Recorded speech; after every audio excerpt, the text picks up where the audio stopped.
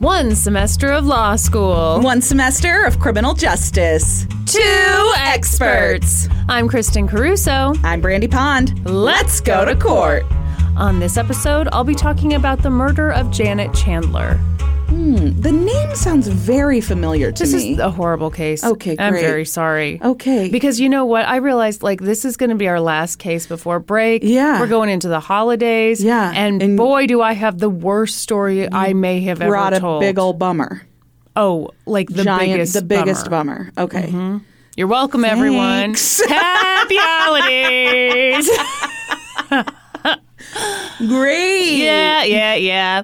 Brandy, how you doing? I'm doing good. How are you doing? Hey, I got a big old pot of sinus tea. Yeah, what's that do? I don't know. Probably nothing. I was looking at the packaging, and it was like, none of this is cleared by the FDA. That's all supplements, though. They all have Well, to say yeah, that. but I mean, I don't know. Okay. It's supposed to make me feel really good. Okay. So that I can tell a horrible story Great. and feel nothing inside because my sinus tea will take care of that. I believe that's what it said on the packaging. Okay, perfect. They take care of feelings of discomfort, emotional or physical, what have you. Sure. All right. Hello, everyone. Okay. Welcome to this podcast. You're thinking you want more of us. Yeah. You're like, oh my gosh, they're about to go on break. I hear they take January off. That's right. The rumors are true. Yes. But you know what we don't take off? Patreon. Or our pants. Never. If you sign up on Patreon, what are you doing over there? Well, I accidentally hit a button, and then I was trying to undo what I did, and sorry. I was trying to do it very, nonchalantly. I didn't know you were watching me like a fucking hawk. Oh, okay. Let me tell you something. In those movies where it's like, we've got to get to the ruby, we've got to get through the lasers. You just like the first laser, boom, run right into that thing. You are not subtle at all. Anyhow, if you want to hear more from us, go to patreon.com/LGTC podcast. We got all kinds of stuff there. 53 bonus episodes. Oh, so many. You can get in the Discord. You can chitty chat the day away with other listeners and us. What else we have? We've got, you can get inducted into the Supreme Court. You can get a sticker. You can get a card with our autographs. You can get ad-free episodes, and you can get them a day early. All that and more available on our Patreon. Dixon Cider long sleeve shirts. Yeah. Are you just saying words, or are those back? Well, I put in the reorder for them. Excellent. So hopefully by the time people listen. Yeah, so everyone, we put out new merch on we announced it, LGTCpodcast.com. We announced it only on Patreon. Mm-hmm. Yeah. And the reason we only announced on Patreon was because that shit sold out. Fast. So thank you for your support, first of all. Yes. Amazing. And more on order. Anyhow.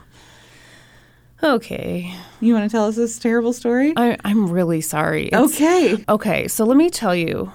Katie in the Discord is to blame for this terrible case. All right. We know Katie. We hate Katie. Yeah, because Katie's she a Bills recommended. Fan, so. Well, I don't give a shit about that. I barely know what that means. But I know Katie recommended this awful case. Yeah. I actually read an article about it when she first recommended it. And I was like, that is the most horrible story I've ever heard in my life. Oh, my gosh. It's terrible. And I was like, I'm definitely not doing that. But I couldn't stop thinking about it. And so here we are. Okay. So. This is more of a Brandy case. Is that what you're telling us? Well, you're going to see the aspects that make it a Kristen case. All but right. Absolutely, this is more of a Brandy case. Okay. In that it sucks. That's rude. Okay. Shout outs to, I'm not going to read the title of this article, but it's by Sean Assail for Glamour. Incredible article. Okay. A lot of this comes from that article by Sean. Also, Dateline covered this. I couldn't watch the episode, but they had a lot of written coverage about it. So there you go. Mm-hmm. You didn't read it, but you didn't watch it, but you did read it. I'm trying to avoid saying that. Thank you. Also, great coverage by John Tunison for Michigan Live. Oh, okay. Mm-hmm. Okay, here we go. It was the middle of the night and snowy on January 31st, 1979, in Holland, Michigan. when a call came in to the local police station. A man who was staying at a dumpy roadside motel called the Blue Mill Inn said he was concerned. What was he concerned about? Oh, I wasn't going to tell you. He didn't either. He was just like, I'm concerned. And they were like, sir, you got to stop calling. We might have an emergency to get to. We might. Turns out he did have an emergency. Okay, great. Don't worry. He told the dispatcher, I have reason to believe that there might be a robbery in progress down in the office or the lobby.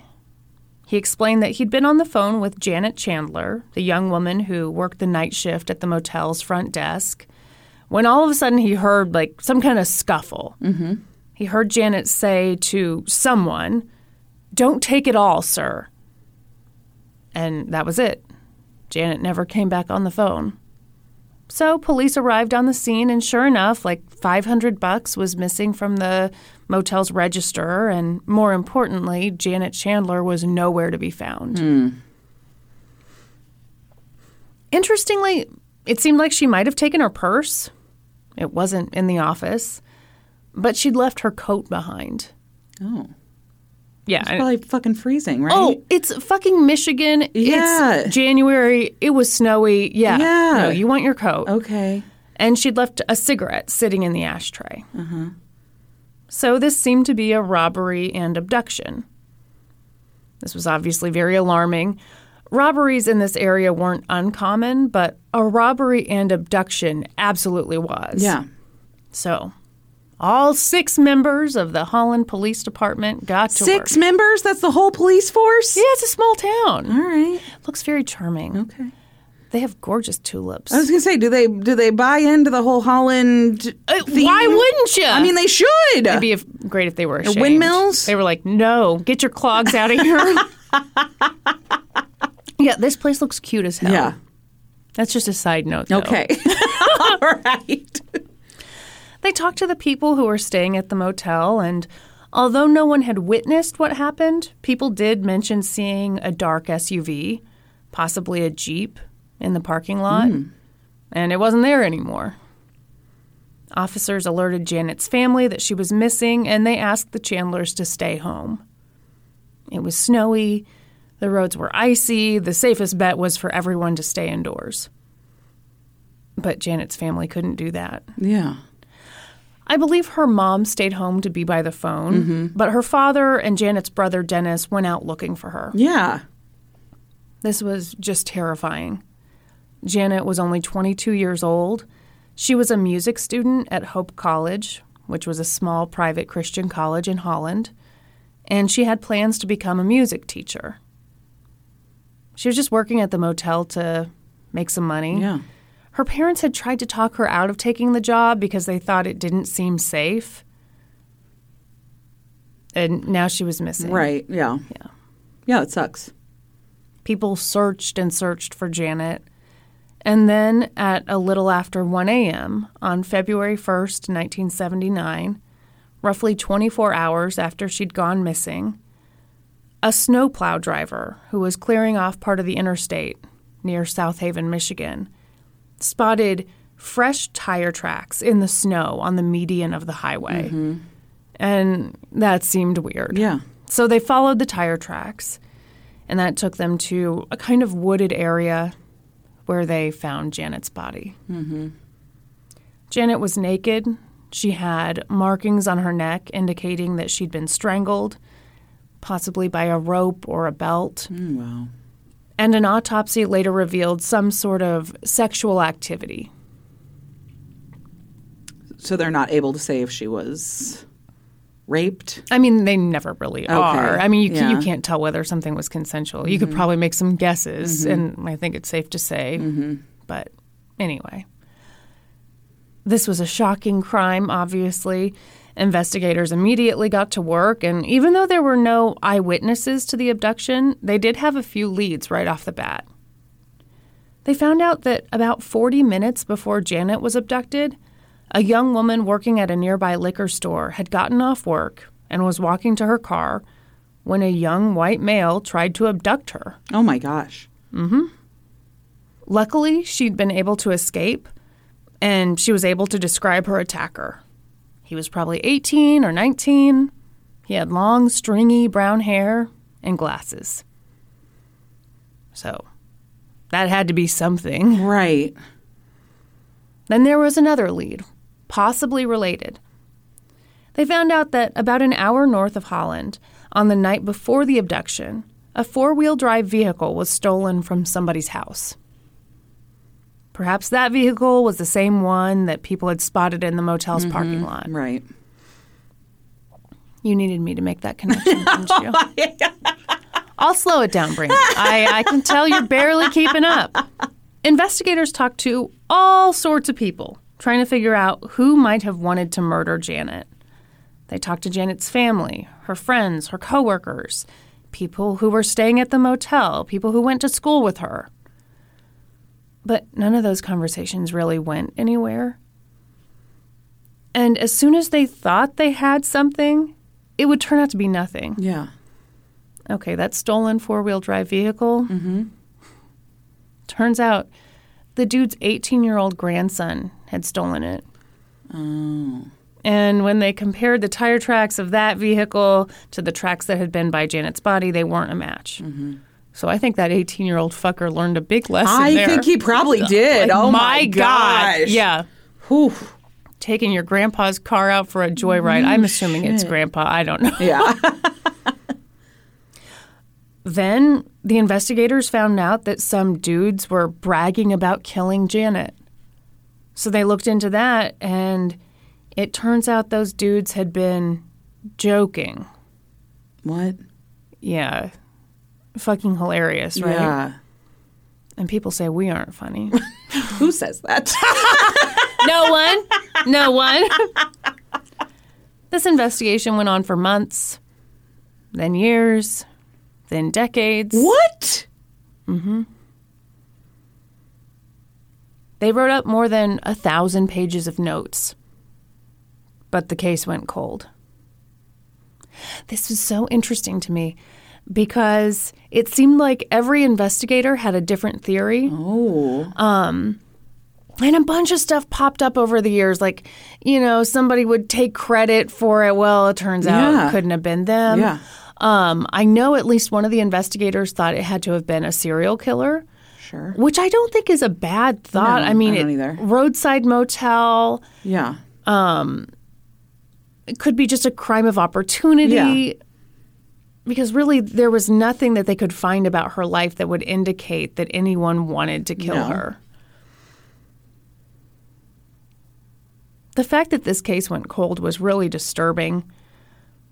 Her family was devastated. Her parents, Jim and Glenna, said that over the years they would attend the weddings and baby showers and celebrations for Janet's friends. And although that was wonderful, it was also incredibly painful. Yeah, a reminder of what they're missing out on. Yeah. Absolutely. They wondered if they'd ever know who'd murdered their daughter. Mm-hmm. The one good thing was that even though this was a cold case, it managed to stick with people. And so in September of 2003, with the 25th anniversary of Janet's death just a few months away, an associate professor at Hope College decided to do something about it. Associate Professor David Schock was teaching a film class at the same college where Janet had been a student, and he told his 8 students that they were going to do a documentary film about Janet Chandler's murder. Wow. Mm-hmm. I just got goosebumps. Really? Yes. Can you imagine starting a project like that? No. Right off the bat, David tried to keep his students' expectations realistic. Mm-hmm. He told them, do not expect to solve this case. That's not going to happen. Right. The most we can really hope for in the 4 months that we spend on this is that we remind people about Janet Chandler. And maybe we get some new information about her murder. Very early on, when the students first went to interview Janet's parents at their home, David started that day by telling everyone, the only thing I can promise you is that this is going to be painful. Oh, my gosh. I love that he set the expectations that way. Yeah, absolutely. Because that truly is the only guarantee, yes. especially for her family. 100%. Jim and Glenna were eager to participate in this project. It was clear that they were still in a lot of pain over their daughter's murder. Mm-hmm. But they wanted people to know about her, and they wanted answers. Yeah. So with the students there watching, they opened up a trunk that they hadn't opened in 25 years. It was filled with letters and pictures and mementos. Mm-hmm. Glenna showed the students Janet's college application. In her application, Janet had written, "My goals are first to acquire what God wants for me. His desire is for me to acquire my bachelor's degree in music vocational education, then my master's degree. I hope to teach in a private, probably Christian school, and to also work in theater." So they talked about their daughter's strong Christian faith and her beautiful singing voice. Glenna showed them Janet's heavily underlined Bible. Really, the only time that Jim seemed to get agitated was when he talked about Janet's job at the Blue Mill Inn. He told the students that one time he visited Janet at work, and he really didn't like the looks of some of the people who were hanging out there. Okay, what's that mean? What do you mean? I don't know. I mean, honestly, just like it's a not, shitty motel, yeah, shitty, and she's working the night shift. Yeah, no, absolutely. I would not want. Yeah, no, I wouldn't either. Yeah. Later, when the students interviewed Janet's younger brother, Dennis, he talked about how wonderful Janet was, and he also mentioned that she'd changed a bit after she got the job at the Blue Mill Inn. He wondered if perhaps Janet had started experimenting with things adults do. What does that mean? Drugs? Alcohol? Sex? Yeah. Any of the above? Sure. Okay. Sure. I mean, that's what I would assume. Okay. So the students got a clearer picture of who Janet was, but one of the things that the professor insisted on was that the students research what the area of Michigan had been like in the late 70s when Janet was murdered. Mm-hmm. So the students went to the library, pulled old newspapers, and they learned that the winter of 1978 was a really rough time for Holland, Michigan.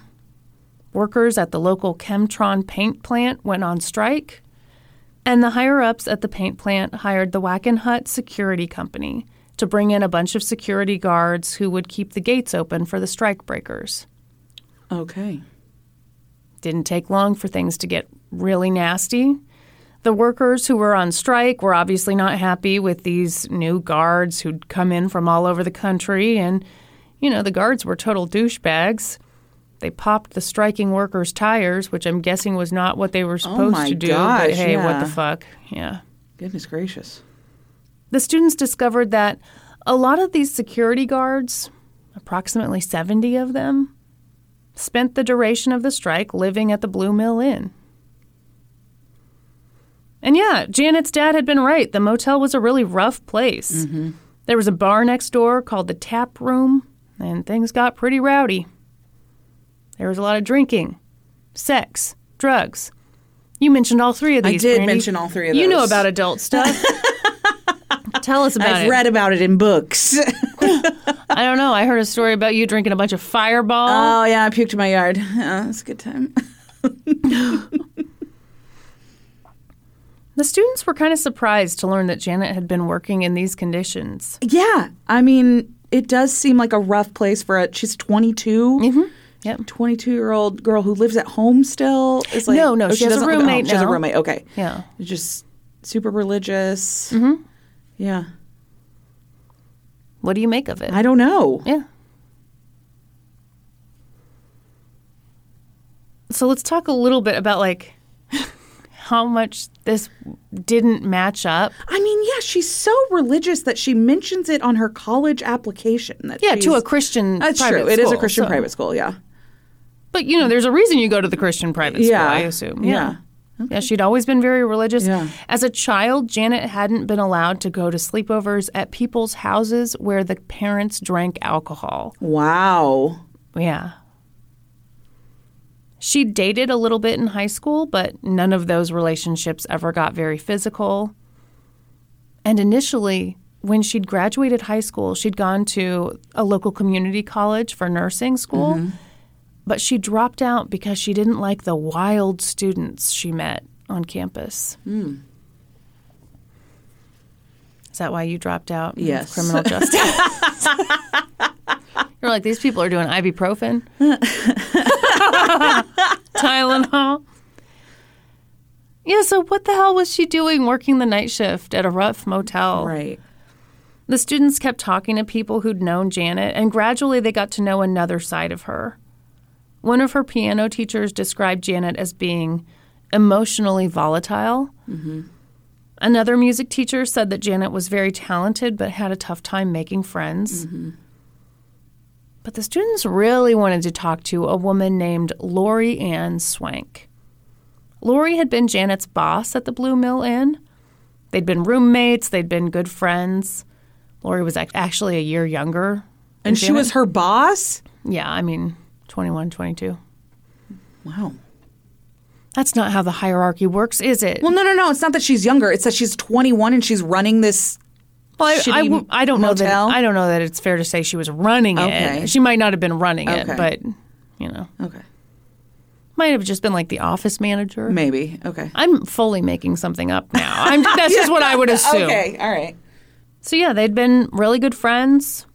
Lori had actually helped Janet get the job at the motel. And not long after Janet was murdered, Lori left town. Really? Thoughts? Too difficult to be there, like, without her friend? Or, like, skipped town? I don't know.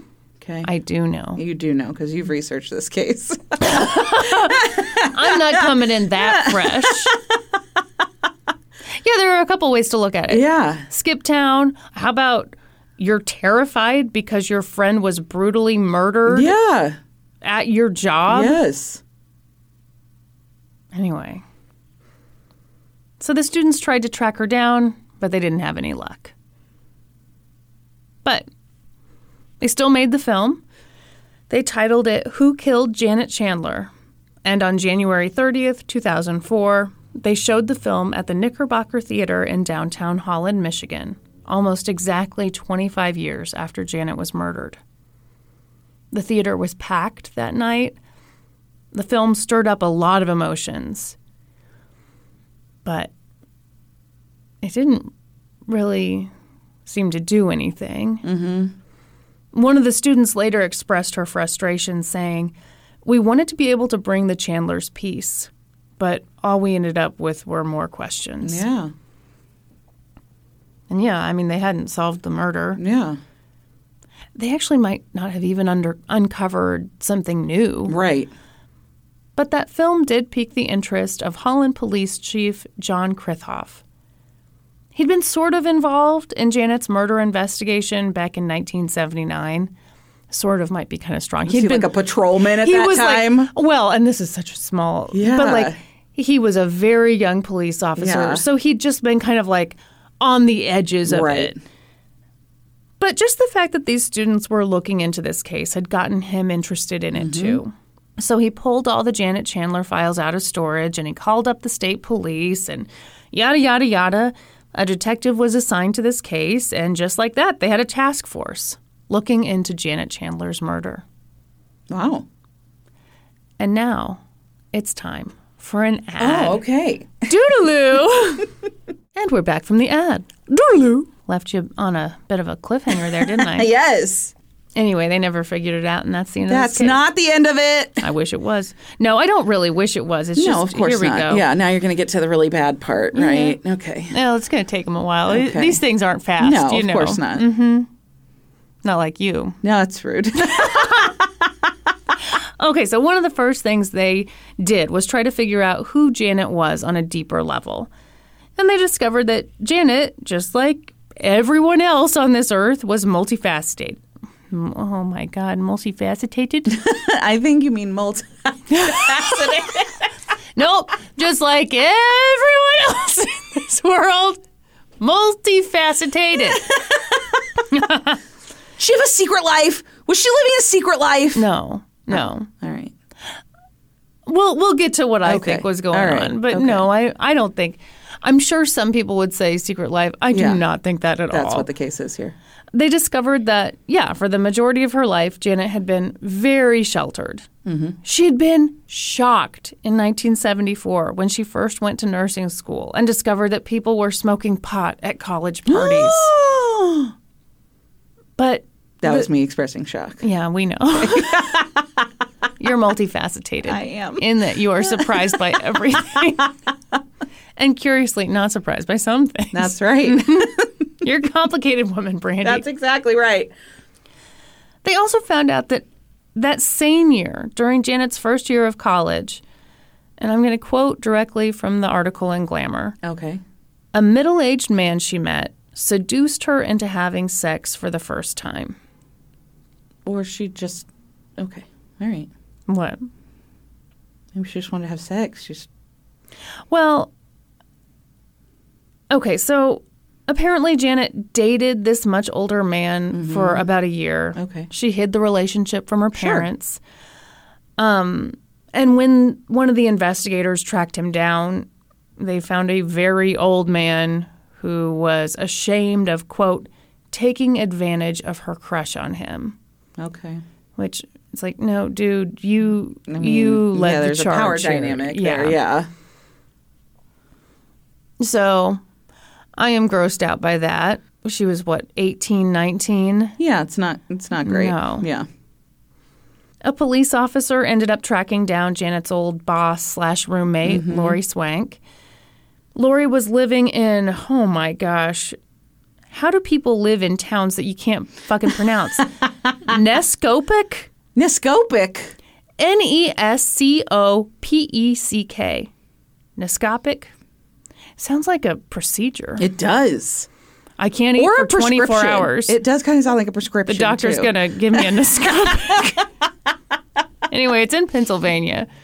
New England has all the fucking towns with all the extra letters. Yeah, there's a lot of letters in there. Mm-hmm. Okay. That's how geniuses like me can say Greenwich.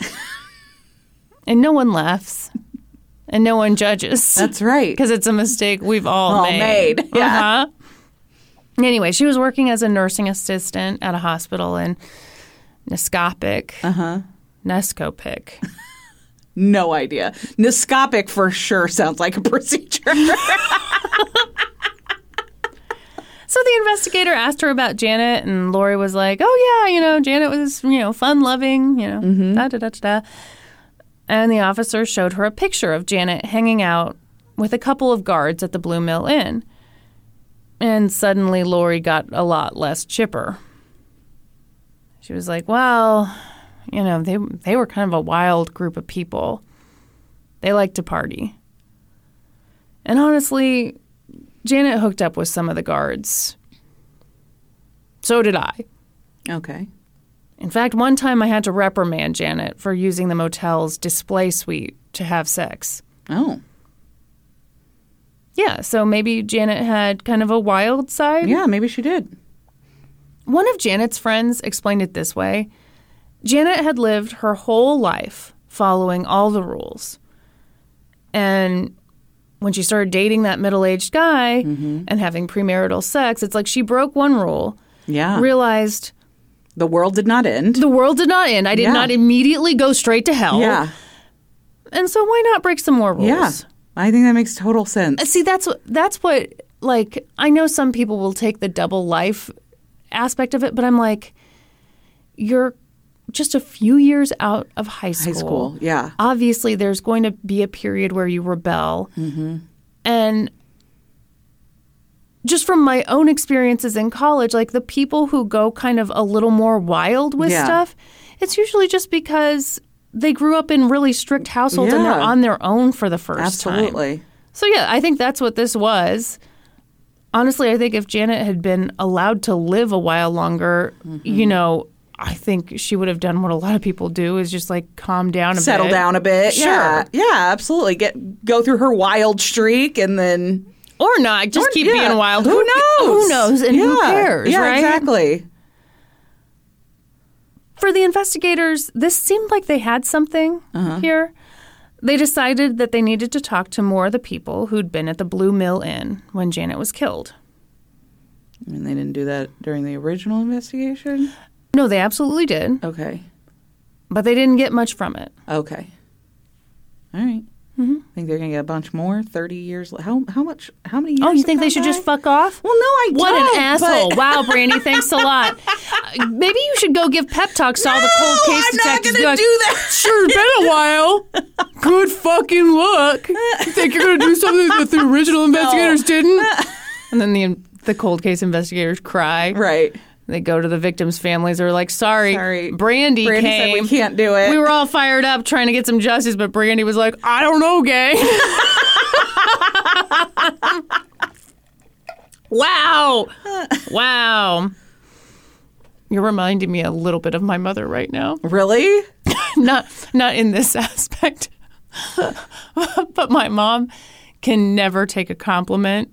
Oh, yeah. And so she was talking about this thing and how someone had complimented her. And she's like, but, obviously they say that to everybody. I was like, yeah, whoa. That's that Sherry Pitt's confidence. Yeah, there we go. Woo!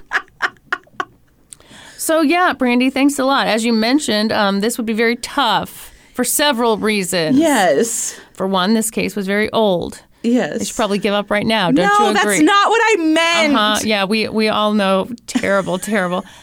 Yeah, people's memories are terrible. Yes. But also, the strike at the paint plant had ended on February 14th, 1979, roughly 2 weeks after Janet was murdered. And when that strike ended, most of the guards who'd been staying at the motel just scattered. They went back home to wherever home was. And who knows where they were now, all these years later. Yeah. But investigators slowly started tracking people down. They were like, who cares what Brandy says? We got to keep going. No, it's not what I meant. I was trying to clarify if they had already spoken to these people because, yes, the passage of time does not bode well for people's memories. It's true. It's true. Although something as big as this, you're probably bound to remember. Yeah. I would agree. Yeah. All right. Let's talk to the people. Okay, let's do it. But here's the thing. They started talking to people, and those conversations went basically nowhere.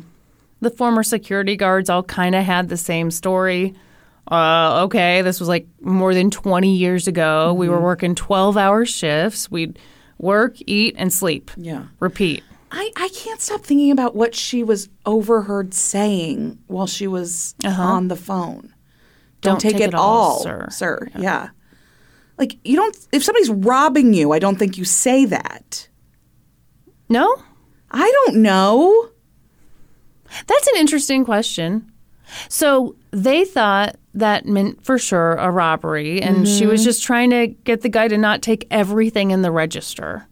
Or maybe he was trying to take something from her purse, and she was saying, please don't take it all. Maybe. What do you make of it? I have no idea. It just seems like such an odd thing. Where is your detective hat? I don't have it, obviously. You have your cigar. I do. It's a pipe. Thank you. Oh, excuse me. Blasphemy. Okay. Everyone, Brandy is holding an imaginary cigar. It's a pipe. I'm sorry, I've got asthma. I'm not up to speed on this stuff. I don't... Okay. I don't know. May I just say how much I appreciate that when you go into detective mode, you go old-timey and not modern. Yeah, no, I'm not taking my sunglasses off. Yeah. I have no respect for you. None. No, I'm straight to Sherlock Holmes. I've got so much tweed on right now. Elbow patches, because of course she's worn them slick. Ugh. Okay. Right. Let's stop and think. What's the least respectable vape flavor for a detective? Fruity cereal. Oh my God. Yeah. Okay, for real. Can you fucking imagine? A detective comes to speak to you, and you're like, oh, good, someone's on the case, and they bust out, do you mind if I vape? Yeah. It's Fruity Pebbles. Fruity Pebbles. And be like, well, fuck. This thing is never getting solved.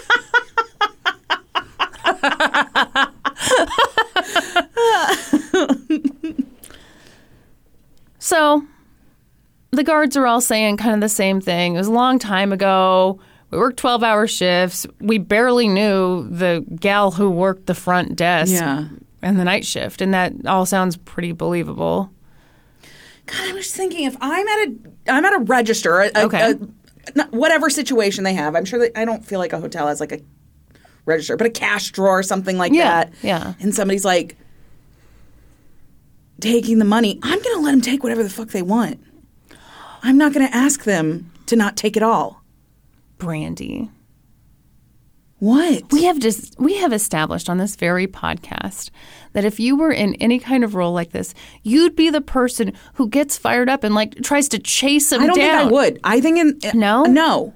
Okay. No. I would just be like, yes, take whatever you want. Can I get you anything from back here? Would you like to? I've got some extra pillow mints. I've got, what can I, would you like some tiny toiletries? Let me bag them up. And the way they catch the guy is there's a trail of tiny lotions. Yeah, exactly. Because I have cut a tiny slit in the bottom of the bag, and he doesn't know. But see, this falls, that is the problem. This falls into my original theory that you care too much. You care too much. So I've seen too much stuff. I would not follow anybody out of a store. I wouldn't ask somebody. Like, I would give them everything in the drawer. We're not talking about modern day Brandy. I know. We're talking about 22-year-old Brandy. Even then, I think I would just be like, take whatever. Take it all. Not, please don't take it all, sir. Okay. That keeps playing in my brain. All right. I just, I picture you when you worked at Walgreens, and if someone had come in and stolen all those lotion warmers, I feel like you would have had something to say. I don't think I would have. Why don't they make those anymore? I know, those were awesome. Thing. Everyone, I know we've discussed this at length on the podcast, but when Brandy worked at Walgreens back in the day, was it my 16th birthday? Yeah, I think it was. 17th birthday? Yeah. She got me a lotion warmer. Yeah. You've not experienced luxury until either you have a hot tub, you have a circle drive, or right before you hop in the shower, you plug in your lotion warmer. Yeah. Now, the lotion would get a little crusty around the edges, but you got to stir it up. Mm-hmm. Little darling. Stir it up. Anyway, I'm glad we took the time. Great.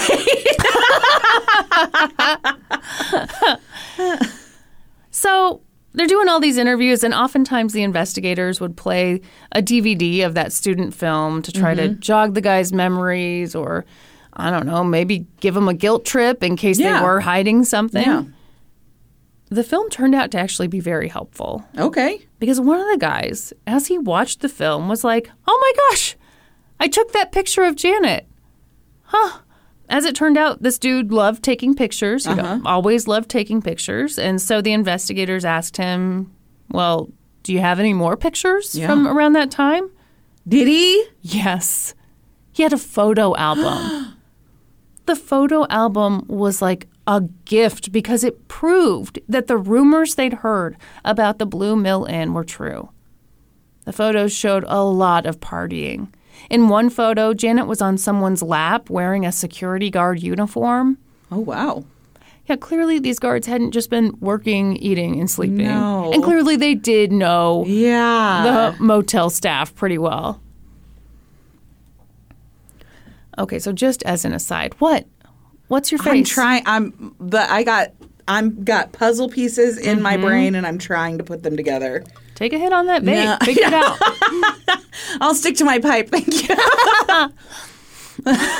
It's one of those ones with bubbles in it. It's a bubble pipe, yes, obviously. Can you imagine me smoking tobacco? Absolutely not.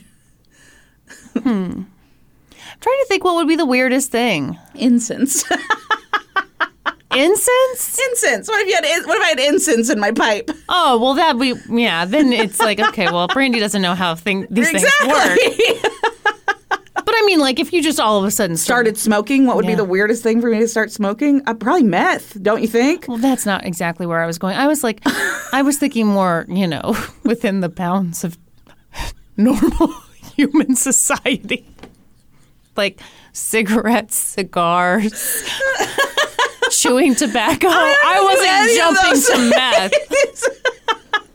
I love that you're like, no, none of that, thank you, but maybe meth. like my teeth too much to do any of those things. You are very into your teeth. Very into my teeth. But how badly do you want your house clean? Because I remember those Rachel Lee Cook commercials.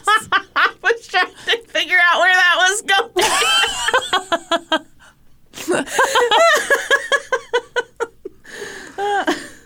Okay, so just as an aside, because, they're looking at all angles of this thing.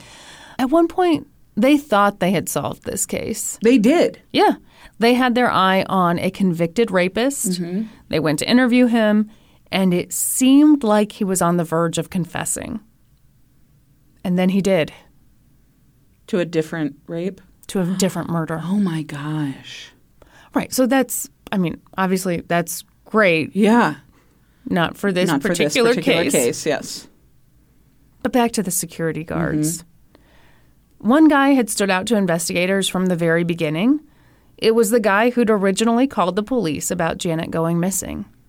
His name was Robert Michael Lynch, and they discovered that he was just a little bit different from the other guards. For one thing, he'd been 39 at the time of the murder, which made him a lot older than a lot of the other guards. Yeah. So he wasn't really in the social scene as much. Also, he burped while he talked, and people were like, Robert, that's disgusting. I myself would never do that. Never. Not the Grace Kelly of podcasting. No. Oh, my gosh. How does it feel that I'm the Grace Kelly of podcasting and you're talking about smoking meth? I mean... I'm talking about how it's a real Bert and Ernie situation. Yeah, is it?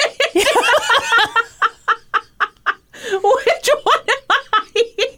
I don't know. We have to decide. I think Ernie would be more likely to smoke meth, don't you think? No way! Bert's way more likely! No, Bert's more uptight, right? Yeah. Yeah. But maybe he wants to forget about his unibrow. Oh. Okay, I'm with you. Sometimes it's the uptight, anxious ones. Sometimes doing the pigeon isn't enough, and you got to turn to drugs. I can tell by the look on your face that you never watched that episode of Sesame Street. What is doing the pigeon?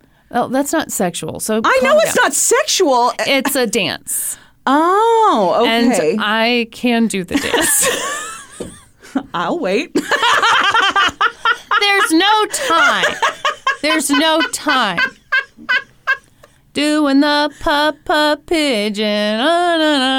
I was about to say all night long, but surely Bert didn't say that. I don't think Bert's doing it all night long. No. There's a time and a place. Unless you're on meth, you could probably do the pigeon all night long. Well, maybe that's what the song's really about. I think we uncovered something big here. Oh, my God. It turns out your imaginary cigar. No, pipe. It's a pipe, Kristen! I'm so sorry. I told you a couple days ago that I think being sick has made me stupid. Yeah, you got serious brain fog. Maybe not made me stupid, but because I don't know that I was working with a full set. Yes, you were. But yeah, my capacities are pretty diminished. Okay, so they tracked Robert down. He was living in Three Oaks, Michigan. Mm. You like that place? I mean, I was about to say I do like a lot of the city names in Michigan. Yeah. Uh-huh. If you must know. Yeah. It's the natural state. I actually don't think they're called the natural state. No, I think that's isn't that Arkansas? I think it's Arkansas. But Michigan, they've got... Aren't they the Great Lakes state? Or the land of 10,000 lakes? We should probably stop. Land O'Lakes butter. People are shouting. People are shouting. Listen, the bottom line is I think that, Michigan's got a lot of beauty. Missouri? Oh, the show me state. Yeah. Yeah. What's Kansas? The sunflower state. Okay. Yeah. Or the land of Oz. And you have to say it that way. Hey, we got big stuff going on in Kansas right now. We're voting on new license plates. Are you really? Yes, because they just debuted a new license plate. And everyone hated Everybody hated it. Well, it was gold and yellow, which is Mizzou colors, which Missouri and Kansas, border war. Yeah, so people were angry. And the governor had to come out and be like, okay, we hear you. We'll do a vote. Wow. Yeah. Don't you feel kind of sorry for the person who was so excited? About their license they were like, plate? Mom, I got to design the new license plates. Yeah. And Now everyone hates you. Yep. Well, there you go. Anyway, I voted on the license plate, so. Yeah, it's important to vote for really big issues like this one right here. Okay, great. So this guy had a grown son and daughter, and he and his wife had opened a beauty school together. Oh, my gosh. I know. I would not have expected that, No. but there you have it. Also, this guy didn't look very well groomed, and I'm just saying. The preferred term is cosmetology school. Okay, well, they called it a beauty school. You want me to lecture these people who own a beauty school?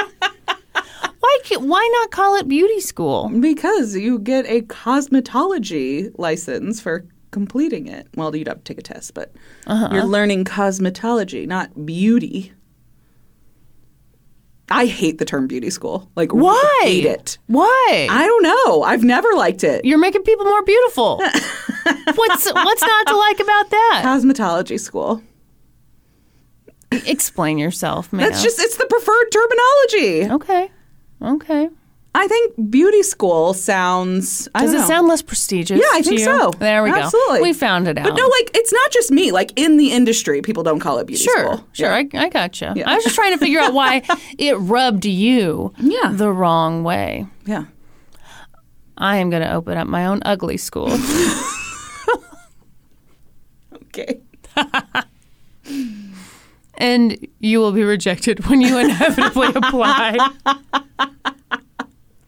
Okay, so he and his wife had opened a school together. Yeah, a cosmetology school. Sure. Hair school even is good. Hair school is better than beauty school? Yes. Beauty school is just a very dated term. Well, yeah, of course, beauty school dropout. Yeah. That's why I like it. Okay. Go back to high school. I also don't like the term beautician. For the same reason? Yeah, it's just very dated. Wow. Cosmetologist. Hairstylist. Okay. Stylist. I think it's very interesting that when you do your detective work, you like to go old-timey. But when you do your hairstyling work, you go modern-timey. And you shan't go back. That's right. Okay. So Robert and his wife have this business. What's the business? Who knows? Don't ask any fucking questions. For whatever reason, the investigators were very intrigued by the fact that Robert was a heavy drinker. Okay. The Glamour article really goes into this. They theorize that maybe he drank to cope with What he bad memories. What he done? Yeah. Okay. I wonder if these fellas have ever heard of a thing called alcoholism. Right. I mean, to me, that... See, now we're talking about things that seem outdated. Yeah. To me, that seems outdated. When someone's drinking heavily and over the course of many years, and you don't think, well, maybe they're... suffered from alcoholism. Yeah. Absolutely. Instead, it's... Some kind of substance use disorder. Yeah. Okay. Maybe he was really upset because people kept calling it a beauty school. Maybe. He was like, it's a cosmetology I will school. have you know that I went to a hairstyling academy. Yeah, that sounds fancy as shit. Did anyone call it beauty school? And if so, where did you bury that person? School all the time. Uh-huh. Yeah. What'd you do to them? Nothing. Oh. I noticed you've been drinking heavily. Drinking to forget? Methinks that's true. Anyway, so they're like, ooh, he drinks. But the investigators went out to Robert's house several times for interviews, and, they went again and again and again, each time hoping that they were getting closer to something. Yeah. And finally, in the summer of 2005, Robert admitted that he'd been intimately involved with Janet. Sure. And then he dropped a bombshell. What was the bombshell? Well, okay, first of all, you said sure. Yeah, I mean, I think that she probably was intimately involved with some of these. Well, sure. But again, these guys are all kind of trying to be like, what? I barely remember. Okay. Yeah. All right, fine. So he's said this whole time, I barely remember her. And then now, okay, we were intimate. Yeah. Okay. So then he drops the bombshell. He said that on the night of her murder, Janet had been at a party with a bunch of security guards. And the party went haywire. What does that mean? Exactly. The investigators were like, what? Because this was the first they'd ever heard of a party on the night of Janet's murder. So they asked more questions, and oh, man, oh, my gosh. Suddenly, Robert's memory got really fuzzy. Yeah, sure. But for whatever reason, Robert kept consenting to interviews with the police. Wow. And I just spat really hard. I don't know if you saw it. I didn't see it. You could have gotten away with it. I thought you were being really polite. No, I didn't see it. I thought it was all that cosmetology school training. Do they teach you how to be polite in cosmetology school? No, I don't think so. Mm-hmm.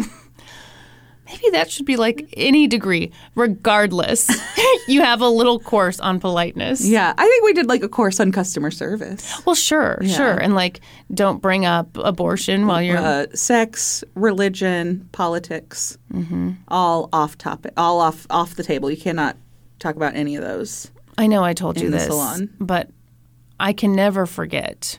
I should have a T-shirt made. The time I went to a new hairstylist when I was living in Elizabeth City. This was my first time with her. She asked me my opinion on abortion. Which what the fuck? It was in the news at the time, which it's always in the news. But I was kind of like, oh, boy. But at the same time, it's like, well, fine, I'll tell you. And I thought I did a good job of just being like, yeah, I support you know, the right to choose. Yep, pro-choice. She cried. Because of the babies? Cried. She told me stories, oh my God, about her friend had an abortion. Oh boy. And she regretted that friend doesn't it. exist. Well, here's the thing. That's a bullshit story. Here's the thing. Even if the friend does exist, you know what? I regret that I ate a whole bag of Cheetos. Yeah. Take the Cheetos out of every grocery store across this land. Like, okay, that doesn't mean we all don't get to choose anyhow. Yeah.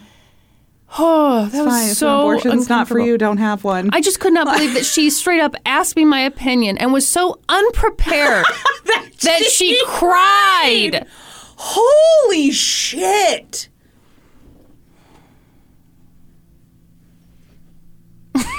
I'm biting my tongue right now. Why? We can cut whatever. Fucking pro-lifers, man. They're so fucking weird.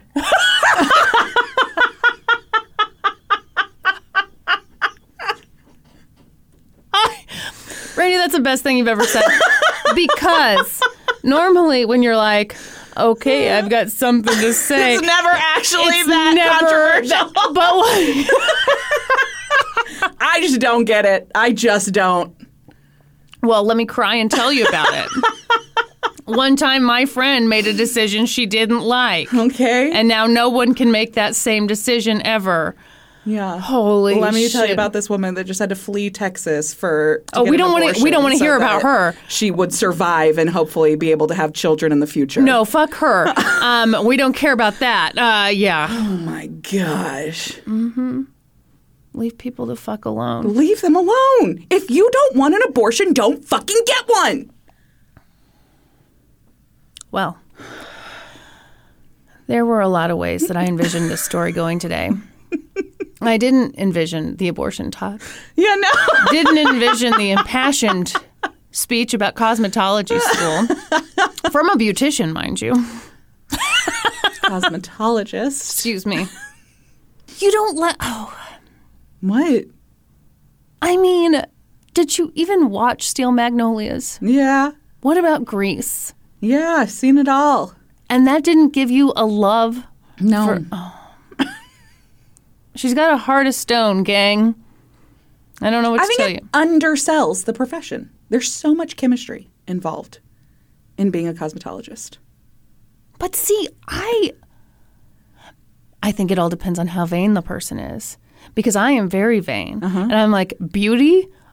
Highest respect in all the land. All right. Now, this guy's beauty school, I don't know. He looked very unkempt to me. But as we've already established, he was drinking to forget, not because of any kind of, problem.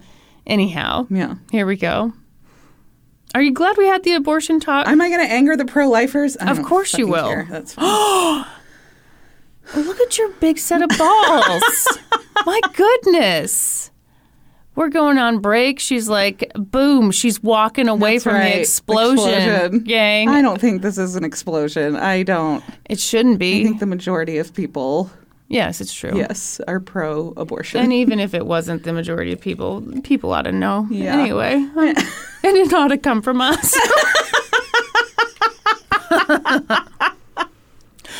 So Robert keeps consenting to these interviews with the police. And they kept coming back, and one time they brought a copy of that film. They specifically showed him the... Oh my gosh, can you hear the stuff happening in my nose? No. Oh, never mind. I take it back. I take it back. There's nothing happening here. No, pay attention. I'm having all kinds of sinus issues. No, you made no noises. Nothing happened. All right. They specifically showed him the end of the film where Janet's dad is crying, saying essentially, I just want to know what happened. Yeah. And that's when Robert finally broke.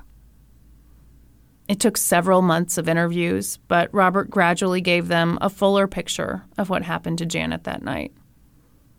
And they used that information to talk to other people who filled in some of the gaps. And that's how they found out how Janet Chandler was killed. How? Tell us. Okay.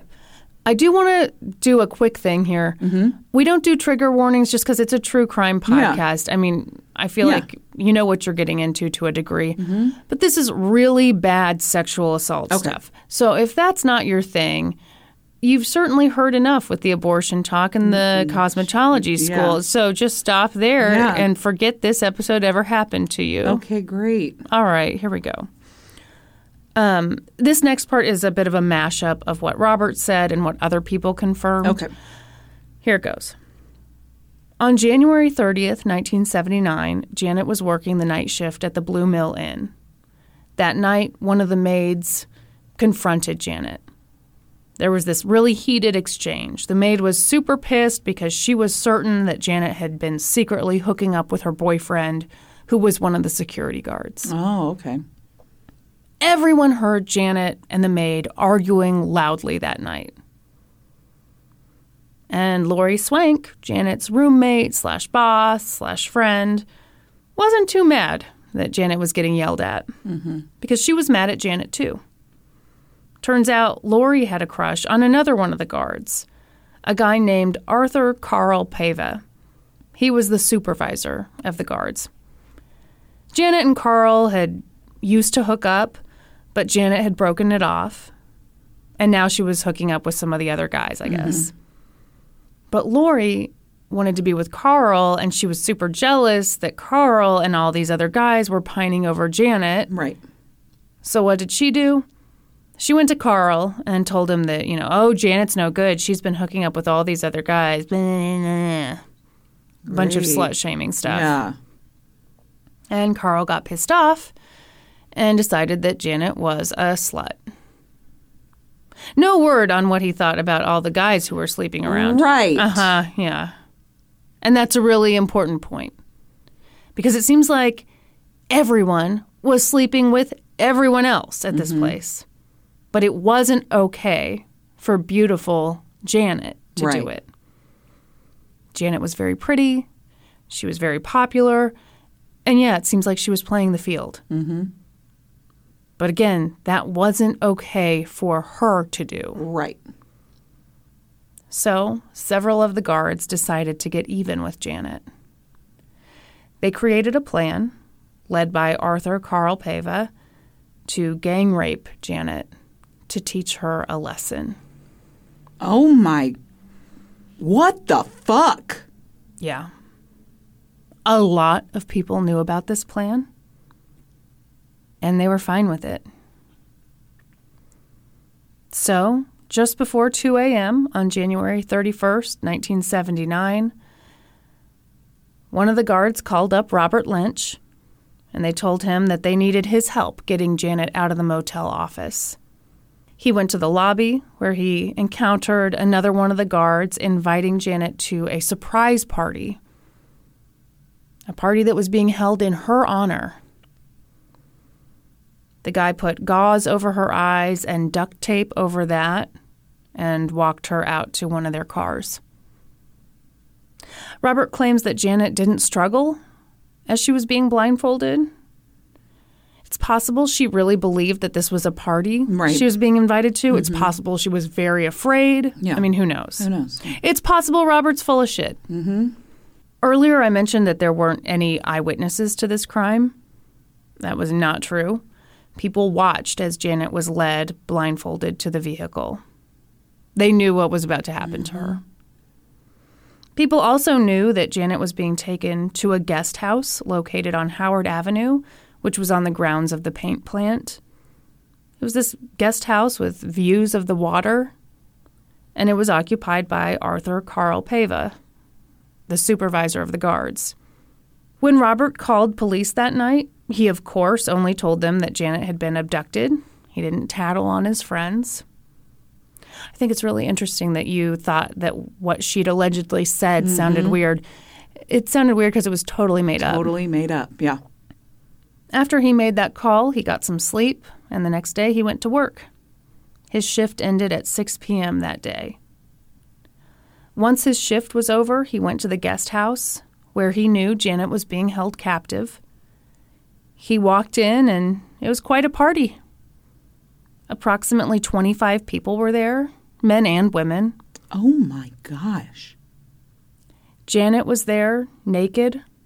Her hands were bound behind her. Her mouth was duct taped shut. Her eyes were glassy. Robert assumed she was on drugs. She wasn't. She was traumatized. Yeah. Probably in a state of shock. Yeah. I have in the script here, who knows what she'd been through until that point. Truth is, a lot of people know. A lot of people know, yeah. I don't know, but a lot of people know. And they're out there just living their lives. Yeah. What Robert described next was horrific. One of the guards tied a belt around Janet's neck, and several men, it's hard to know how many. One source said 6, another said 10 or 15, raped Janet and choked her with the belt. Oh, my gosh. Arthur Carl Pava was at the center of it, directing who would rape her next, telling her, "You're gonna die, bitch."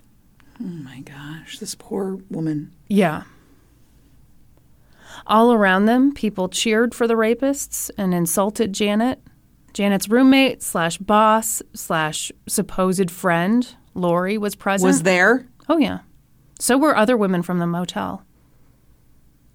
As Janet was being raped, Lori called her a bitch. A guard named Ron Warwick took pictures of the gang rape. And at some point, amidst all this horror, Robert says that as he was raping Janet and strangling her, Janet Chandler died. At this point, there was a bit of a panic.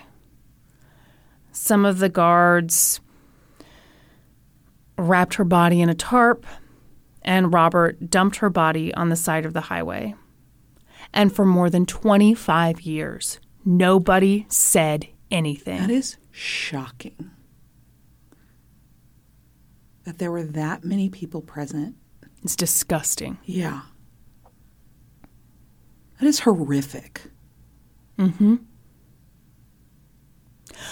Okay, so let's pause. Why do you think nobody said anything for 25 years? So there's so many people. I mean, they're guilty by association. Nobody wants to implicate themselves. Don't you think? I just cannot imagine not saying I can't either. I can't either. But by saying you witnessed that, you're implicating yourself. It's self-preservation, isn't it? I would assume. Yeah. So yeah, Janet Chandler hadn't been murdered by some serial killer or one awful person. She'd been murdered by a bunch of people in front of cheering witnesses with other partygoers downstairs fully aware of what was happening. And people she knew Yeah. and trusted. I mean, if her boss and roommate and supposed good friend is there. Right. I'm sorry, even if you're not friends with these people, This is so evil. Yes. You would never suspect that anything like this was going to happen. No. I gotta say, I feel like in a lot of cold cases, people go to the serial killer angle just because it's like, well, who knows? Like, yeah. And of course, that's usually not the answer. Mm-hmm. But to me, a serial killer feels so much more likely than this. That like 25 people knew about it. God knows how many people participated. No kidding. Holy shit. It had taken the task force 2.5 years. They'd traveled to 18 states, conducted more than 300 interviews. But they felt like they finally knew what had happened to her. Now this was in the prosecutor's hands. And wow, this was going to be a difficult one.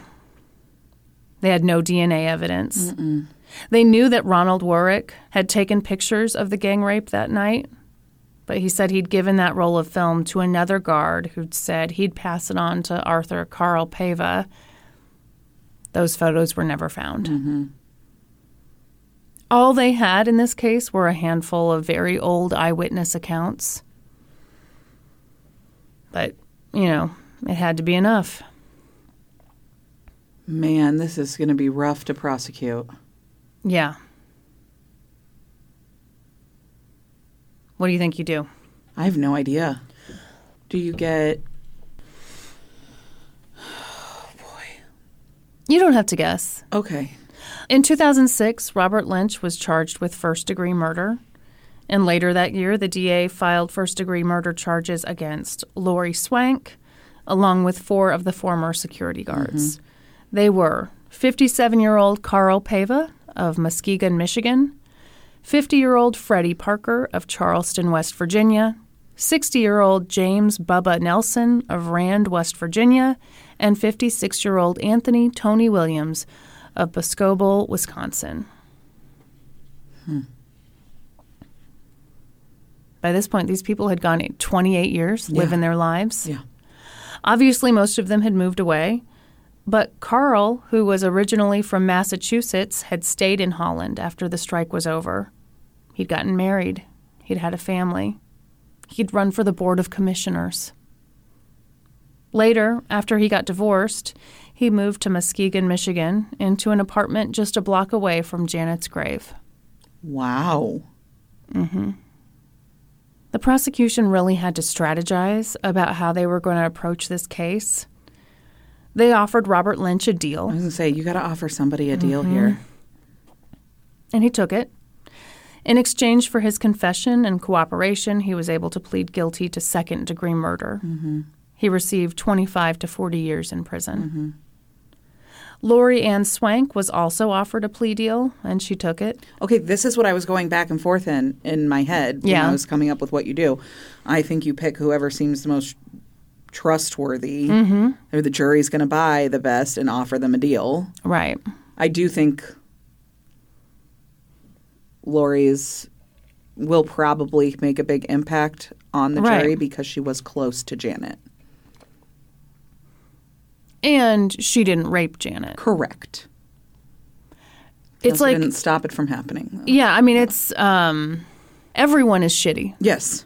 Yeah. And I think it's a thing of determining who's the least shitty and who's going to do okay on the stand. Yeah. In exchange for her cooperation, she pled guilty to second-degree murder, but she would only receive her sentence after she testified at any upcoming trials, which I think is so smart. That's so smart. Mm-hmm. Michigan State Attorney General Donna Pendergast was not in a good spot. You might think that Robert Lynch would be the star witness for this case, but by this point he had alcohol-related dementia. Mm-hmm. So, I mean, you really couldn't have this whole thing rest on his shoulders. Yeah. So she decided that this case would have to rely largely on the testimony of the people who had witnessed Janet's gang rape and murder, done nothing to stop it, and not said anything about it for 28 years. Holy shit. They were Lori Ann Swank, Cheryl Ruiz, Diane Marsman, and Ron Warwick. And, I mean, obviously there are more people. Yeah. One infuriating aspect of this case that they talked about on Dateline was that clearly a lot of people were involved in this crime. Mm-hmm. A lot of people witnessed this crime. Mm-hmm. But with the passage of time and no DNA evidence, the prosecution was stuck with only pursuing their absolute strongest cases. The murder trial kicked off in the winter of 2007.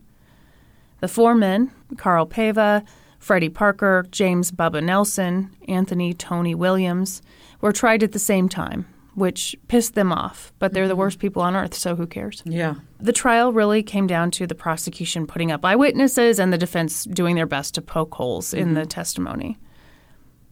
In my opinion, Lori Swank was the most candid of all the eyewitnesses, so we're going to start with her. Yeah.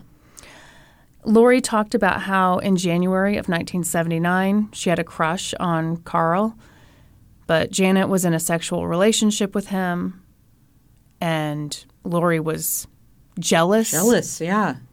Janet was so much more popular than she was. So in an effort to get back at Janet, she told Carl that Janet was hooking up with all these other guys. Here's how that testimony went. Prosecutor: why did you give this information to Mr. Pava, Lori Swank? To anger him? Make him think less of Janet? Prosecutor: how would he react? Lori: he would get angry, frustrated. He got upset. Prosecutor: did he ever say anything that he intended to do in regards to this information? Lori: he would take care of it. Wow. Lori then testified about the plan to lure Janet out of the Blue Mill Inn and attack her. She testified that she went to the guest house that night to watch Janet get raped.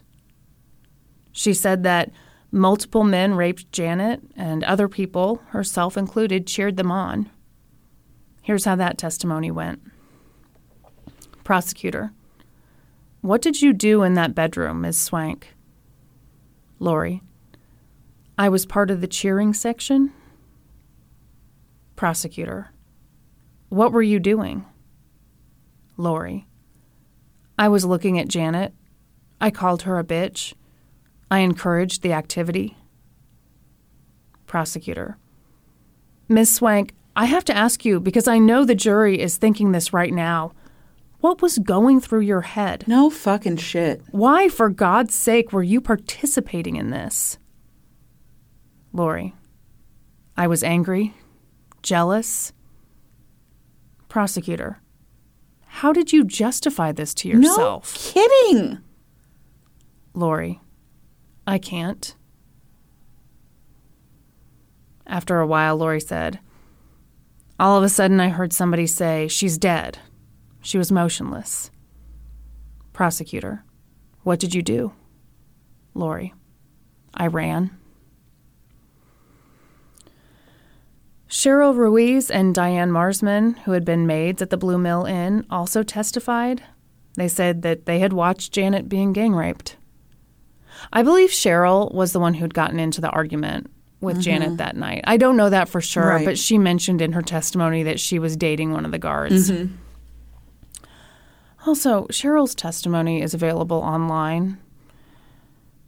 She gives Michelle Duggar vibes. Really? Yes. First of all, she has those weird bangs. Oh, yeah. Which, why? Dear God, why? Yeah. Also, she... No. What's wrong, Brandy? No, I hate it. Is there something disturbing about a middle-aged woman who talks like a little child? And maybe smiles inappropriately? Like when she's very uncomfortable. Testifying about witnessing a gang rape? Oh, my gosh. I don't really want to give any benefit of the doubt. Mm-hmm.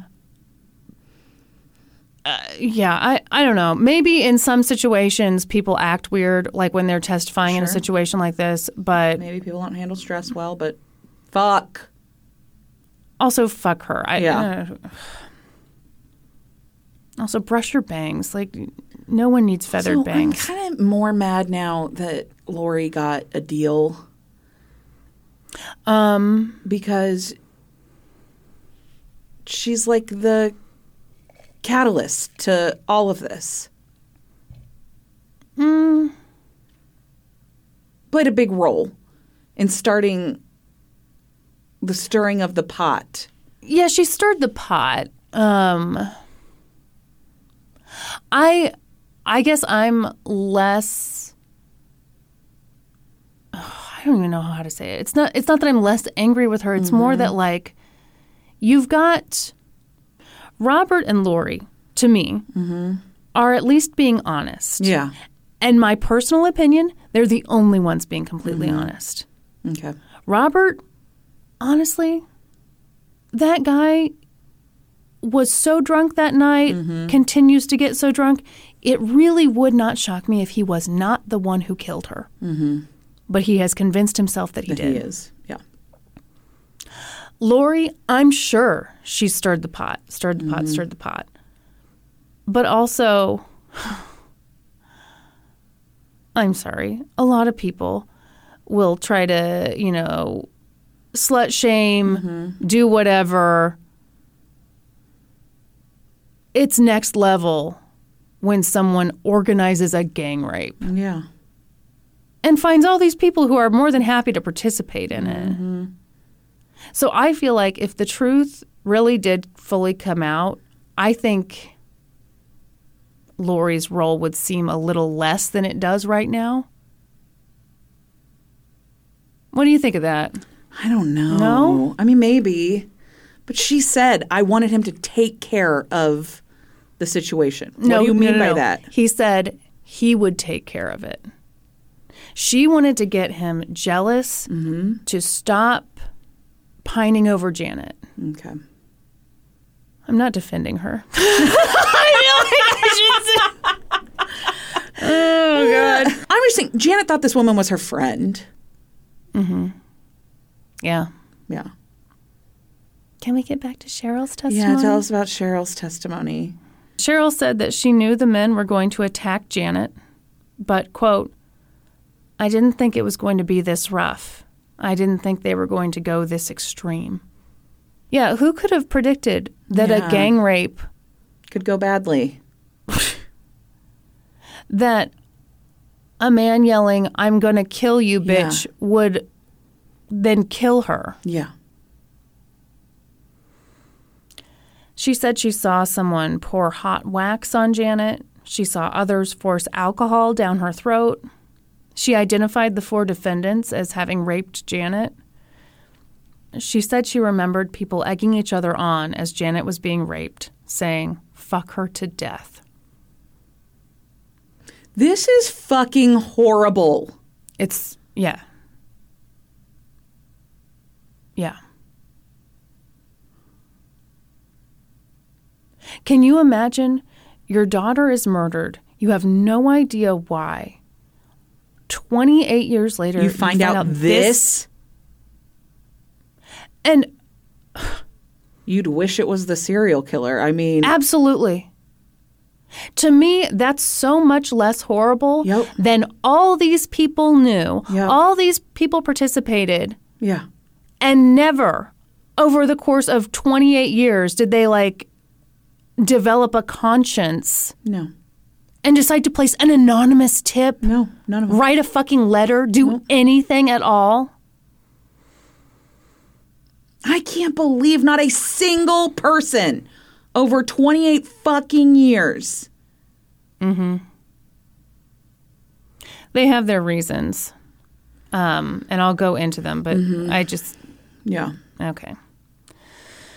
She said that Carl told Janet several times, you're going to die. She dispelled the notion that anyone could have been in that guest house without knowing what was happening. She said you could hear the hooping and hollering from the kitchen. Interestingly, she testified that she never saw Robert Lynch rape Janet or pull the belt. But she did see a guard named Ronald Warwick rape Janet. And that had to be a little awkward for Ronald because he was also a witness for the prosecution. Ron Warwick would later testify that Carl Pava told him to take pictures of the gang rape that night, and he had. He claimed he had no idea what he was walking into that night. He said, I heard it was a party for Janet. I wasn't really sure what was going to happen. Ron testified that everyone at that party knew that Carl had those pictures and that he might use them against them if they ever snitched. So in conclusion, he's just a totally innocent guy who takes pictures of gang rapes and doesn't say anything about it for 28 years. No. Yeah. On that note, when Cheryl was cross-examined by the defense was like, isn't it true that you only kept quiet about this crime because you were afraid you'd be charged? And Cheryl said that no, she'd just been really scared. She said, Tony, Bubba, and Carl told me not to ever say one word to anyone or I would end up just like Janet Chandler. Diane Marsman testified that she specifically remembered Robert Lynch raping Janet and pulling on the belt around her neck. Diane said he pulled it and then it got really quiet and someone said she was dead. Okay, I think I want to pause here. Because some sources, I think, are more sympathetic than I am about this idea that specifically the women were afraid that this would happen to them. Sure. Sure, they could be afraid that was going to happen to them. Okay. I think that that's a possibility, sure. Here's where... And even likely. Here's where I lose it. Okay. Yeah, in that moment. Yes, exactly. Absolutely. 28 fucking years later. Not one bit. 20 years later. Nope. 15 years later. No. 10 years later. No.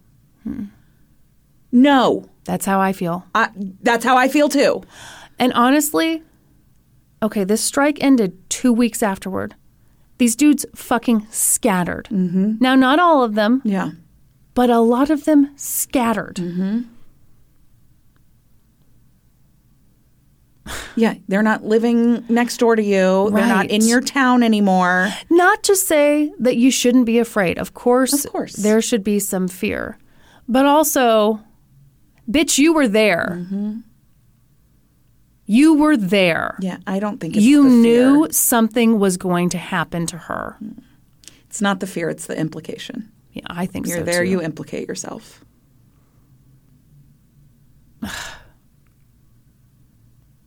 That's disgusting. Yep. I can't believe how many people got away with this and are continuing to get away with this. Yeah.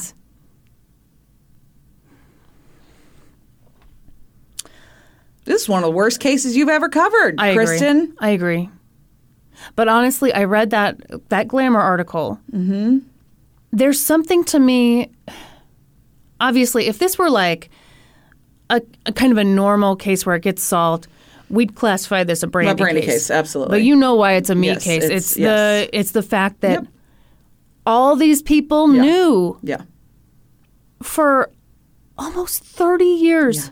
They had no intention of ever coming forward. Nope. Not one of them. No. And I don't buy that you're still afraid. I don't fucking buy it. There were discrepancies in these eyewitness accounts. I will say, I do think it takes courage to come forward. Of course. And it takes courage to be like, look, here's something awful that I did. That I was involved in, I was part of a cheering section for a gang rape. Yeah, there's no way you come out of that looking good. No. But what's the alternative? Right. This young woman's family never has knows. No answers. No answers ever. And these awful men get away with it? Fucking sleep at night for 28 fucking years. I don't know. I mean, obviously Cheryl coped with it by never updating her bangs. I'm sorry. Jesus. You know, Cheryl didn't get sentenced to anything, so I'm going to say whatever the fuck I want. I mean, to me, that's part of the wildest thing is, like, they go back and, like, they find these guys. They're not in prison. They're not, they're living so-called normal lives. So the defense obviously did their best to point out discrepancies in the testimony. And they found some stuff, of course. Of course, fucking 30 years have passed. Right. To me, okay, well, let me read you one. So Diane had said this attack happened in the late afternoon. Other witnesses said it happened after dark. I hate this nitpicky bullshit because it's like, okay, obviously I'm going to remember witnessing a gang rape. Yeah, I'm going to remember those terrifying things I saw. Yeah. Am I going to remember the exact date, exact time? Well, probably not. Well, it took place over an extended amount of time. Exactly. That's not even a good discrepancy. Honestly, to me, I feel like we're dealing with a portion of the story. Right. This goes back to me feeling like Robert and Lori were the only honest telling ones. The truth, yeah. And so, like, the story kind of kicks in once Robert gets off work. Mm-hmm. But no. Yeah. He got there and Janet was naked. Yeah. She was glassy-eyed. Yeah. She was bound by her hand. I mean, stuff had happened to her. Yes, exactly. So Diane saying this happened in the late afternoon, I bet something fucking did happen in the late afternoon. Yeah, it probably fucking did. And I bet stuff happened after dark. Yep. On that same note, in a very dramatic moment during Lori's testimony, James Bubba Nelson, why do people go by Bubba? My God.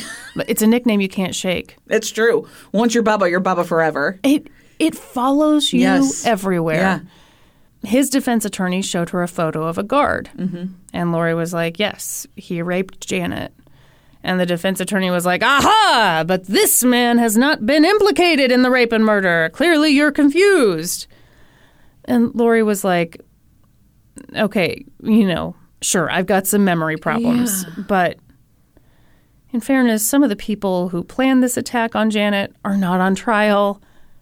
It's not like all the men on trial are the only ones guilty. I mean... Right. What? That doesn't seem like a gotcha moment to me. Not at all. Not at all. We already know that there were a ton of fucking people at this house. 25 people. Mm-hmm. We've got 4 people on trial. Right.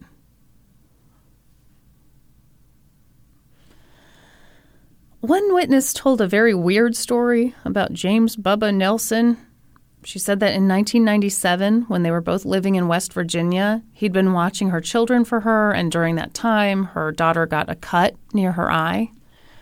And this woman was like, oh my God, how am I going to explain this to my husband? And James Bubba Nelson apparently told her, don't worry about it. I killed somebody in Michigan in the late 1970s. What? So, I don't know, man.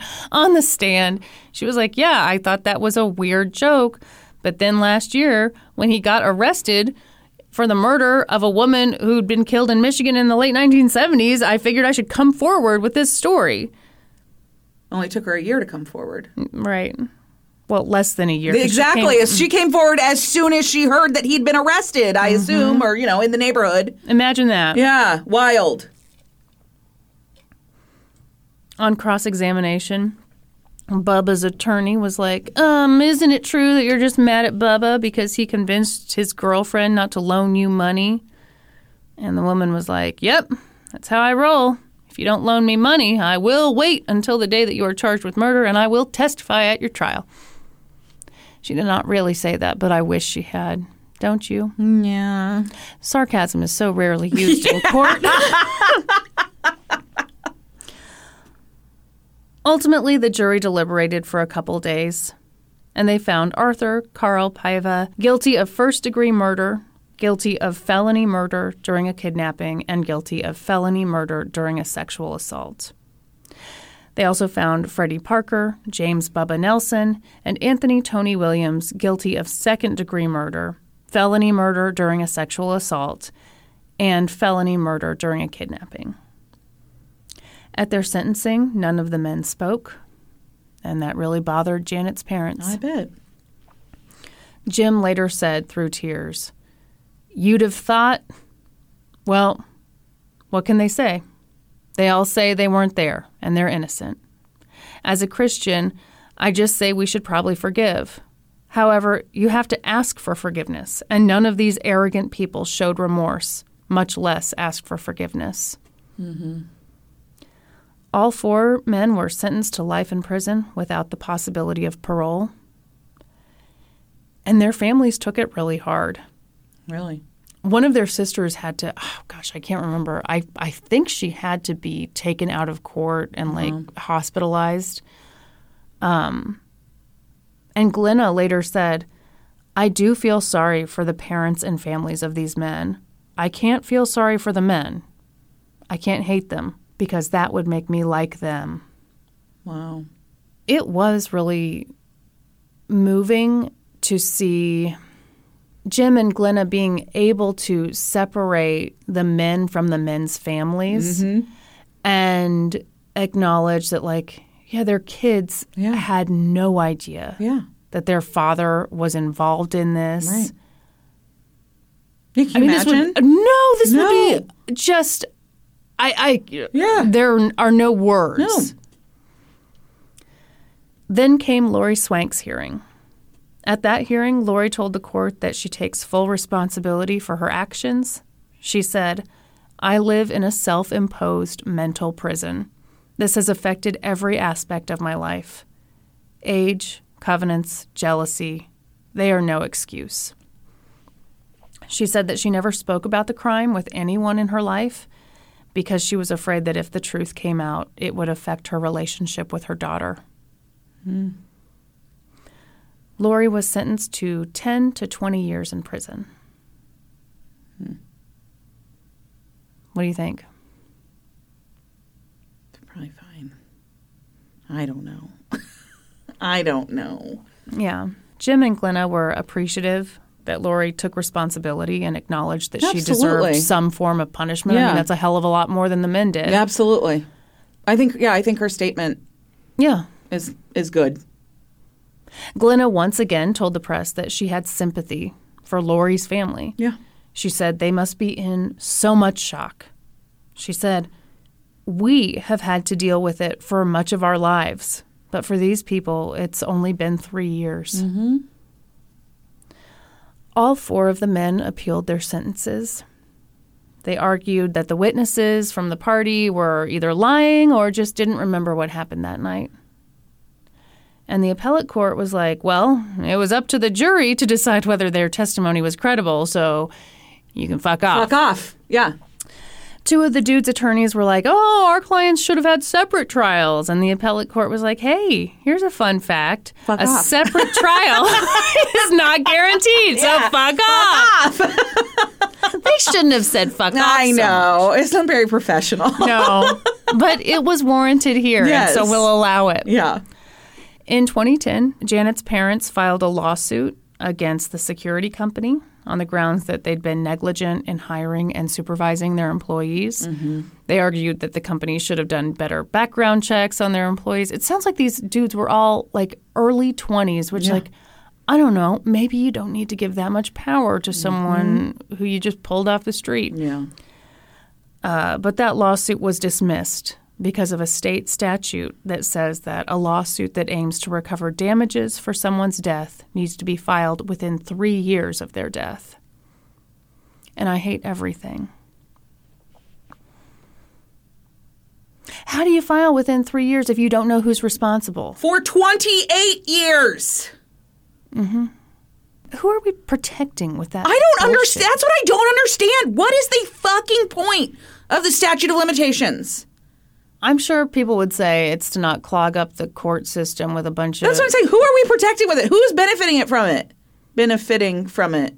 I think I put an it in there in the wrong spot. Douchebags are benefiting. Yeah. It from it. Yes. Yes.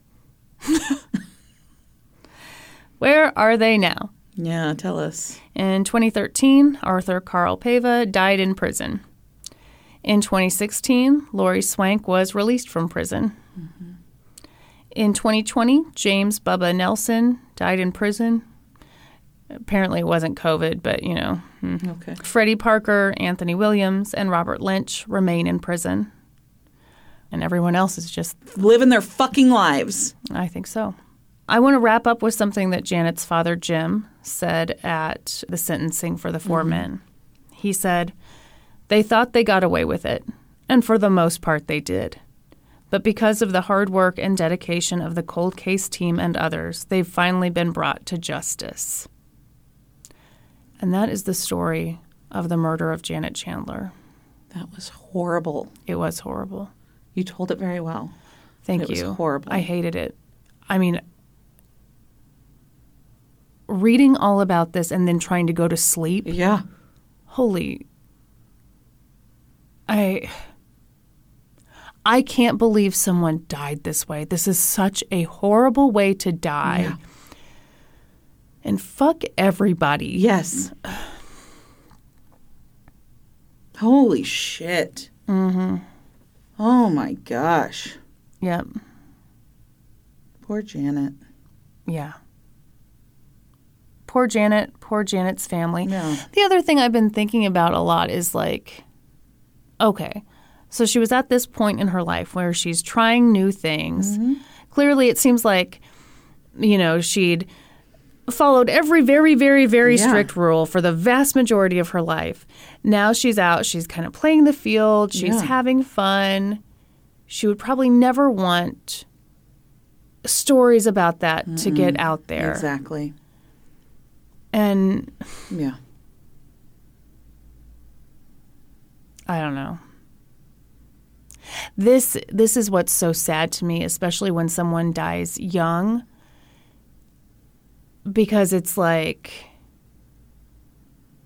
I think people, not to use the word multifaceted again, because I said it so well, but it's like people forget that we're all multifaceted and that we probably all did dumb shit when we were 20, or not even dumb shit, because it's not dumb to have sex with people. Exactly. But just like just stuff that you wouldn't necessarily want people to know about. Exactly.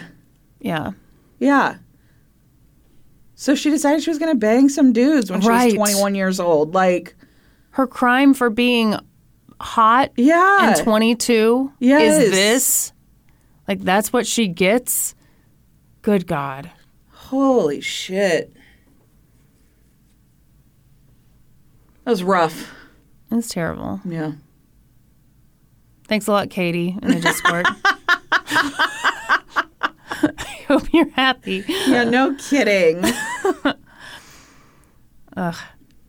Should we do an ad? Shall we do an ad? Doodaloo. And we're back from the ad. Doodaloo. Should we take some questions from the Discord? What the hell is that? Well, why don't you tell the people? What? No, I just told the whole damn story, and I know you want to punish me for telling such a sad one. I do. You should promote the Discord. The Discord is like a 90s style chat room where you can chitty chat the day away with other listeners of the podcast. To get in, all you have to do is join our Patreon at the $5 level or higher, and then when we record, we ask for some questions and we answer a few. Ooh, calling in horny wants to know, Kristen, you never updated us on your lip blushing. Oh my gosh. How did it go? Did it hurt? Do you look like a Kardashian now? Oh, well, obviously, and I always have and always will. No, okay, so I got lip blushing, which is basically like a lip tattoo. Yeah, it looks so good. Thank you. It's amazing. It's supposed to last like a couple years. Yeah. I saw a lady on Instagram who's local who did it. I love it. Yeah. I was nervous as hell because it is semi-permanent. Well, and it's a tattoo and you don't do tattoos. And let me tell you, I mean, I probably don't need to tell you, but getting tattooed on your effing lips, that is not comfy. No, I bet it's not. It's not that it's super painful necessarily. It's more like it's the most awkward thing ever. Because they're like... You've got a person's hand, like... Not to mention a tattoo gun. Oh, yeah. But I love the results. The only thing is, for the first couple days, you have swollen, red-ass clown lips. Norm said you looked like you had wax lips on when you came home. Yeah. I did. I came home and he laughed at me. He was cracking up. I might have to post some pictures of that. Yeah. It was ridiculous. But no, it's gone down, and I have a touch-up appointment in a couple weeks. It looks wonderful. This is not sponsored, by the way, obviously. But I really like it. It has made me want to do other stuff. But I'm scared to do other stuff. Like get a full sleeve of tattoos? No. Are you nuts? You would never. Never. What other stuff do you want to do? Full facelift, boob job. Oh my God. Brazilian butt lift. Everything. Give it to me one more time, baby. Okay, excellent. What if I just went into a plastic surgeon once a year and was like, give me the rev it up. Tighten her up. But I'm cheap, so I go to not a reputable place. Oh, so no. I don't look great. No. Ooh, it's fine. Everything's fine. Ask Brandy, do I really need to seal the cuticle with cold water when I'm washing my hair? I mean, you don't have to, but it really does work. Like, it really does make your hair softer and less tangled and shinier. That's the rudest thing you've ever said to me. Yeah, I don't like doing it. I rarely do it. I try to do it sometimes. Yeah. That's when you give your hair a cold blast of water at the end of your shower. Yeah. And I mean, really, you're supposed to wash your hair in tepid water. I'm never fucking doing that. So. Yeah, great. I'm supposed to also only eat broccoli and apples. But here we sit, okay?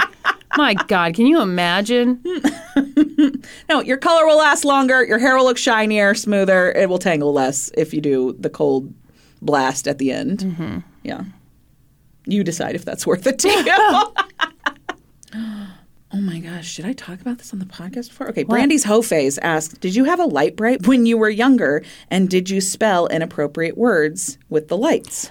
Brandy was in love with her light bright. I was.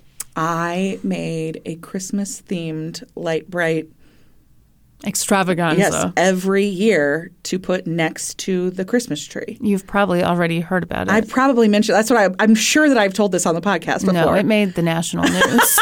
So yes, I did. I never did inappropriate words, but I fucking loved my light bright. Mm-hmm. Yeah. Did you ever have a light bright? I did, but I did not feel as strongly. It did not touch me quite as deeply as yours did you. Ooh, Karen Like the Memes asks, does Santa wrap gifts under your tree? What about stockings? In our home, Santa leaves his gifts fully assembled and unwrapped. Mm. They are set near the stockings. Mm-hmm. Mm-hmm. Yeah.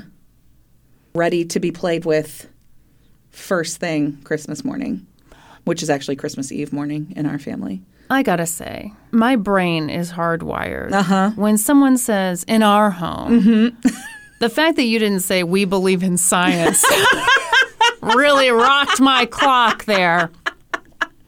Ooh, High Priestess of Costco wants to know, what's the most recent thing you've been influenced to buy? You got anything? I mean, I'm always influenced. I feel like I'm always influenced, constantly. Too. And I'm like, at what age will this stop? My God. I have purchased multiple things off of TikTok shop lately. Well said. Yes. What'd you buy? Oh my gosh. Is a faux septum piercing. I think it looks awesome. I'm too big of a baby to get it pierced, I think. What's your septum? Is that it's this right here. Yeah. And so I am scared. We're okay, it's the in between your nostrils. Yeah. Okay. I'm scared to get it pierced. Yeah. And so I saw this one on TikTok and it's so cute. Usually the fake ones are like big and bulky and they like magnet together inside your nose. Yeah. This like just slips on and then it's a little tiny just ring. A little hoopy doop. Yep. Okay, now hold on. I ordered it. I have not received it yet. You're covered in tattoos. You got the piercings. Why are you afraid of a septum piercing? I don't know. It feels like it would hurt. I mean, I have my lip pierced. I have multiple piercings in my ears. I have tattoos all over. This feels really thick and like it would hurt really bad to get pierced. Does your nipples hurt? I don't have my nipples pierced. Also because I'm scared to. Also, you'd have to show someone. Exactly. Someone would have to look at my nipples. And the folks at Claire's are not prepared. I think you're allowed they to say, ma'am, my God, please stop. Okay, hon, we'll do them both at the same time. That way it won't hurt as bad. Stop it. What else have I been influenced? Okay, there's something in my TikTok shopping cart right now. Okay. But I haven't purchased it yet. What is it? It's this Peter Thomas Roth eye firming stuff. Oh. You put it on right under your under eyes, and it like makes them almost swell so that you don't have bags or lines under your eyes. Puff-a-duff-duff. Huh? Yeah. Does it work? I don't know. I keep watching these TikToks of people who swear it does. But then in the comments, people are like, yeah, but how do you deal with the white substance that's left behind? And so then I've watched TikToks where people are like, oh, mix it with some concealer. And like, if it's leaving white behind, you're using too much of it. So but it's kind of expensive. So how much is it? $38 for like an ounce. Yeah, that does. It seems. And some of this stuff, I'm like, okay, it seems too good to be true. Yeah. Okay. You know, one thing that I have been thinking about getting. What? Okay. So, you know, a lot of people do those eye patch things, like you mentioned. I got all kinds of those. See, I like. That is like my problem area on my face. Really? Yeah. If you say so. All right. But no, I've seen like reusable ones, which I kind of like. Yeah. Like you slather on the stuff and then you pop those bad boys. Yeah. I think that's my problem with any of the single-use stuff. Sure. And you know this about me. I'm always like, well, I have to wait for the most special of occasions. You'll never use it if it's a single user. Right. Since you're going to save it for the perfect occasion, that perfect occasion never going to happen. Wow, because my life is lame. No, that's just like you're always going to think insulting. like, this isn't special enough. Like, I'll hold on to this for something really then it's special. 5 years old and I'm like, I shouldn't use this anymore. But I won't get rid of it because it's still special. That's right.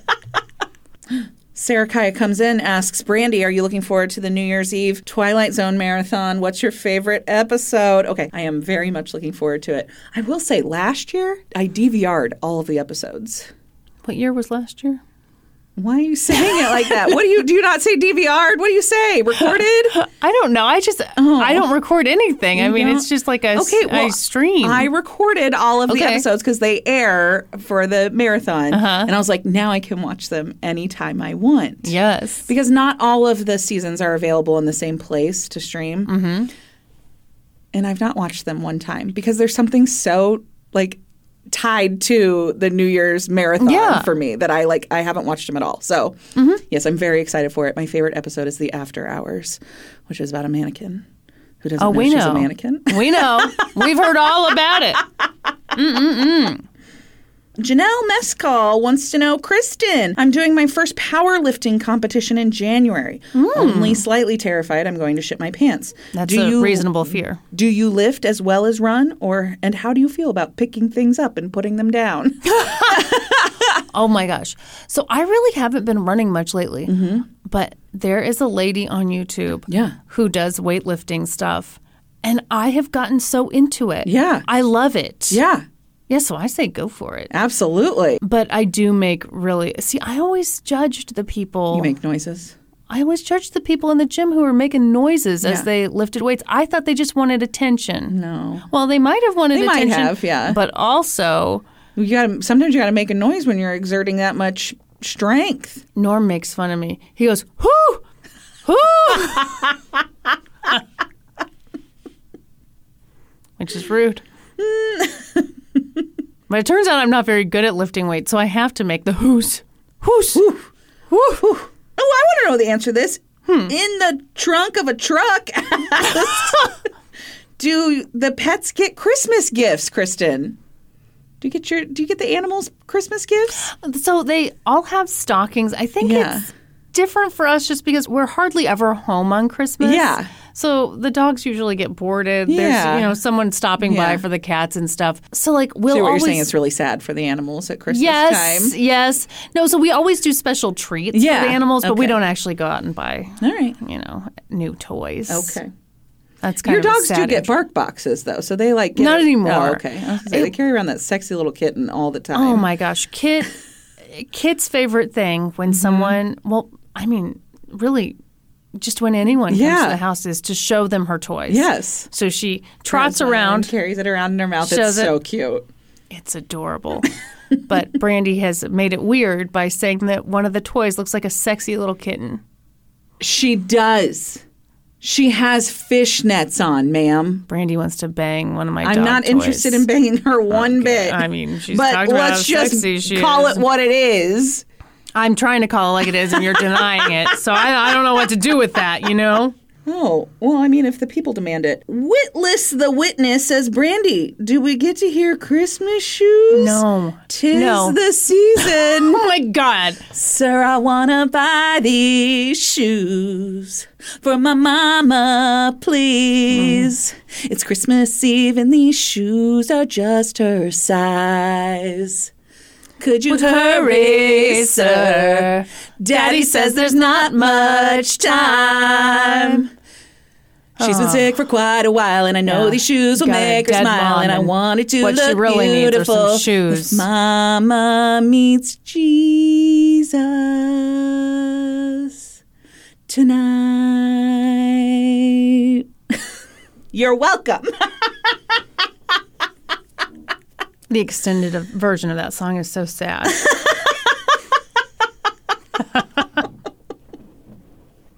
Turns out the kid was supposed to go to the store and get life-saving medicine. Oh, was he? Instead, Okay. went to the shoe store, and Mama did meet Jesus that night? Yeah. In the ugliest pair of Crocs she ever did see. Anyway, should we move on to some Supreme Court induction? Absolutely, we should. To get inducted on this podcast, all you have to do is sign up at the Supreme Court level or higher on Patreon. And right now, we are reading your names and your first celebrity crushes. Amanda Nemo. Devin Sawa. Jake. Andrew Garfield. Meg Tipton. Carrie Elwes. Jacqueline Clements. Casper. We're assuming it's the ghost version. Absolutely, not Devin Sawa. not the Devin Sawa version. Ashley. Jonathan Taylor Thomas. Annabelle Wolfhart. Freddie Prinze Jr. Andrea Eileen. Elvira, Mistress of the Dark. Hannah Miller. Peter Pan from the 2003 live-action Peter Pan movie. Somebody else had that exact same answer. This must be I've one never sexy seen Peter it, Pan. I guess. Taylor Tuno. JTT. Jamila Noblet. Edward Furlong. Sexiest name in showbiz. Bex. Joseph Fiennes. Fines. Oh, Fines? Yeah. Oh, that's so fine. Hilarious. I think it's actually even fine. I think the S is silent. Oh, that's even better. Yeah, well, his brother is Rafe Fine. Rafe? Rafe. What? Well, it's Ralph, but it's pronounced Rafe. Well, that's complicated. It's very common. He plays Voldemort. Anyway. Okay. Anyway, moving on. Montana Fletcher. Corey Matthews. Jenna Tennell. Oh, Jesus Christ. Mikhail Baryshnikov. Thank you. You're welcome. He's the Russian from Sex and the City. Oh. Jenna, really? Okay. Well, am I not getting something? I didn't get it. Lots of people think he's hot. Yeah. Okay. All right. Very good for them. Who am I to yuck someone else's disgusting yum? Marissa Colick. JTT. Mara. Brendan Fraser. Elise Marie. JTT again, my so God. many JTTs. Leave the man alone. Emily Jo Unglesby. Josh Hutcherson. Jordan Young. Freddie Prinze Jr. Again. My God. Mia. Zuko from Avatar: The Last Airbender. That's a Sounds like a made-up movie. I think it's like a anime. Okay. Maybe. It's in the realm of an anime. In the I'm realm. talking about things that are way outside my knowledge. Never mind. Forget everything I said. No, don't forget it. Write in angrily. Lauren Sloan. Zach Hansen. Welcome to the Supreme Court. Thank you, everyone, for all of your support. We appreciate it so much. If you're looking for other ways to support us, please find us on social media. We're on Facebook, Twitter, Instagram, Patreon. Please remember to subscribe to the podcast wherever you listen. And then head over to Apple Podcasts, leave us a 5-star rating and review. And then be sure to join us in February. Wow. Unless you sign up on Patreon. That's right. We've got a bonus episode in December coming up and a bonus episode in January. That's right. So you know where to find us. The ball is in your court, bitch. Now you have to say Also, when happy holidays. We'll be experts. Oh, when we'll be experts in a whole new topic. Podcast adjourned. And now for a note about our process. For this episode, I read a bunch of stuff, then regurgitated it all back up in my very limited vocabulary. So I owe a huge thank you to the real experts. I got my info from the article Gang Rape, Murder, and Justice in a Small Town by Sean Assail for Glamour, The Conspiracy of Silence episode of Dateline, and great coverage by John Tunnison for Michigan Live. Any errors are, of course, ours, but please don't take our word for it. Go read their stuff.